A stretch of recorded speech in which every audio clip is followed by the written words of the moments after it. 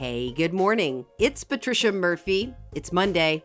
This is Seattle Now. You've probably seen video of the runaway barge in Elliott Bay last week slamming into Pier 66. The 6-story wall of steel containers broke free in high winds and was headed towards the Great Wheel. Things could have been much worse if it wasn't for the quick-thinking Captain Dan Crable, steering a water taxi boat from West Seattle. We met up with him on the boat over the weekend. But first, here's what's coming up this week. Alrighty, it's down to the wire, voters. You've got until tomorrow to turn in your ballot. This is an important election for our city, but you wouldn't know it from turnout numbers so far. King County Elections is projecting less than half of registered voters will decide the new face of the city council, a massive housing levy, and important school board races. Seattle Times checked in and found current returns are even lagging behind those projections. We've included a link in the show notes with ballot drop box locations in the city. Maybe don't sit this one out.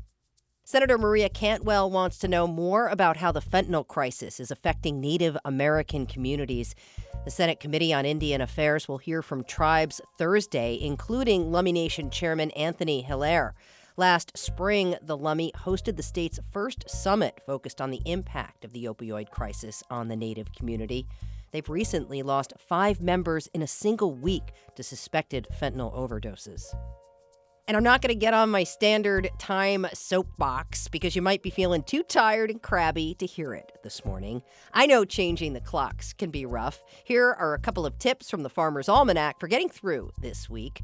Keeping your meal times consistent for the next few days could really help. Avoiding caffeine, alcohol, and heavy workouts before bed. And don't feel like you have to push through. If you're tired, grab a 20-minute cat nap. Best of luck this big dark season, everyone. We'll be here for you through it all. Things went a little sideways at the port last week when a shipping container barge broke loose in high winds and started drifting toward the downtown waterfront. Do you know where this boat is going? I have no idea. I think it's about to run into this. That was sound from a TikTok video of the massive barge sailing into Pier 66. But at first, it was headed a little bit south toward the Seattle Aquarium and Great Wheel until Captain Dan Crable and the West Seattle water taxi came to the rescue. Crable steered his boat, the Doc Maynard, into the barge, nudging it north. Then a pair of tugboats arrived and were able to pin it to the pier and tow it away.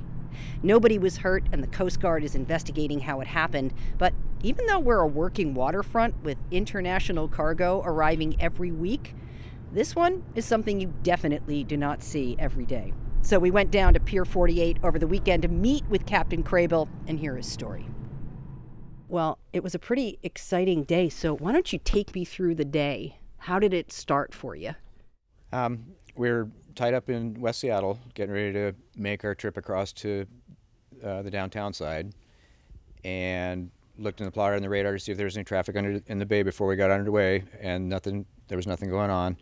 And we pulled out and turned around and started heading towards Seattle when a barge started coming out from the pier. And we didn't think there were any tugs on at the time, but also couldn't see the far side of it. And so we got in front of it and passed it around to the other side and saw there were no tugs. At that point, we knew it had broken away from its moorings. And as we assessed the situation and looked at things, it was clear that it was headed for the waterfront. And so we made sure the passengers came in and had seats. It was the only thing we could do. I knew by its size we weren't going to be able to stop it. It was just a matter of trying to steer it away from the waterfront. And so I basically used this boat as a tugboat in order to try to push on the bow and get it steered away from the waterfront. That sounds like a pretty nuanced maneuver. So take me through that a little bit more slowly. Trying to nose up to it without hitting it too hard, because I don't have rubber fendering or anything like a tugboat. It's pretty hard to hit a big steel barge in a little aluminum boat. So that was kind of abrupt. Did very little, just minor ding to the bow. Did very little damage, nothing serious. But it was rather abrupt feeling on the boat. Yeah. It's almost an immovable object that we were hitting. And then by that time the barge was making 4.5 knots, so it was moving pretty good. So I began pushing on it, but also having to try to keep the boat perpendicular to the barge so I could actually push it away. And we were able to start to change the course of the barge, but then as it accelerated, we kind of got flattened back up against the barge again. At that point, I knew that was all we could do from there. There was no way I was going to get in front of it or anything like that to try to slow it down. So we got around behind it and tried to get a line on it, but weren't able to really get it secured before the wind started blowing me away from it. My goodness. So at that point, it was stand back and watch and hope for the best, and it worked out as absolutely best as it could. That is amazing, and you're running through it here pretty matter-of-factly. I'm curious what the feeling was like during all of this. Upon realizing it was going to be hitting the waterfront and there was a lot of mass there and it was going to do a lot of damage, the feeling was, let's try to get this thing away from the shoreline. Yeah. First, make sure passengers are safe, make sure I don't jeopardize us in any way, and then try to get the barge moved. How did you communicate with passengers? Did they know what was going on? We just made a quick announcement that we're going to be delayed a little bit. We need to divert a runaway barge from the waterfront. And I think I heard somebody downstairs say, cool. This boat sounds like it was in good hands at the time. I like to think so. Yeah, one of your crew members is nodding back there. Man, what was going through your head other than I have to stop this? Like I say, first is make sure, knowing that I had passengers on board, I couldn't get too reckless with things. Yeah. And make sure to keep them safe and then try to keep the barge off the waterfront. Were you surprised when it worked out? You know, how did you think it might go? Well, at first, the first hope was that I would be able to divert it out into the bay and away from everything. That would have been the dream scenario, but with that much wind and that much mass, it wasn't going to happen. So it was just to see if, and even in the announcement, I already known at that point, I'm probably not going to get it turned very far. I said, I hope to divert this runaway barge. How did the passengers react when it was all over? I think you'd have to ask the crew that. I heard something about applause after we finished, but... I'm guessing they were probably pretty relieved and excited about what had just happened. Yeah. Did you learn anything? I mean, looking back, there's a couple things I wish I'd done. One was laying a horn a few more times to warn people on the waterfront, but by that time it was pretty well diverted away from it. And it made a big noise when we hit up against it. I expected it would, but it was like, oh, that was jarring.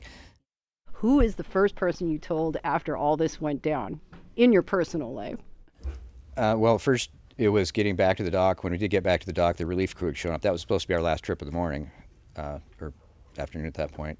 And so it was kind of back and forth because they had watched some of that going on from the pier. And then my wife. She must have been pretty proud. She's making more of this than I am, yeah. Oh, you ended up in a lot of social media.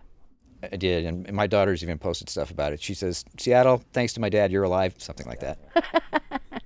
Really appreciate it. Thanks so much for taking the time. My pleasure. Thanks for listening to Seattle Now. Today's episode was produced by Jason Pagano. Our production team also includes Caroline Chamberlain Gomez, Claire McGrain, Jenny Cecil Moore, Vaughn Jones, Matt Martin, and Lucy Suchek. Matt Jorgensen does our theme music. Seattle Now and KUOW Public Radio are members of the NPR network. It's an independent coalition of public media podcasters. You can find more shows in the network wherever you get your podcasts. I'm Patricia Murphy. See you tomorrow.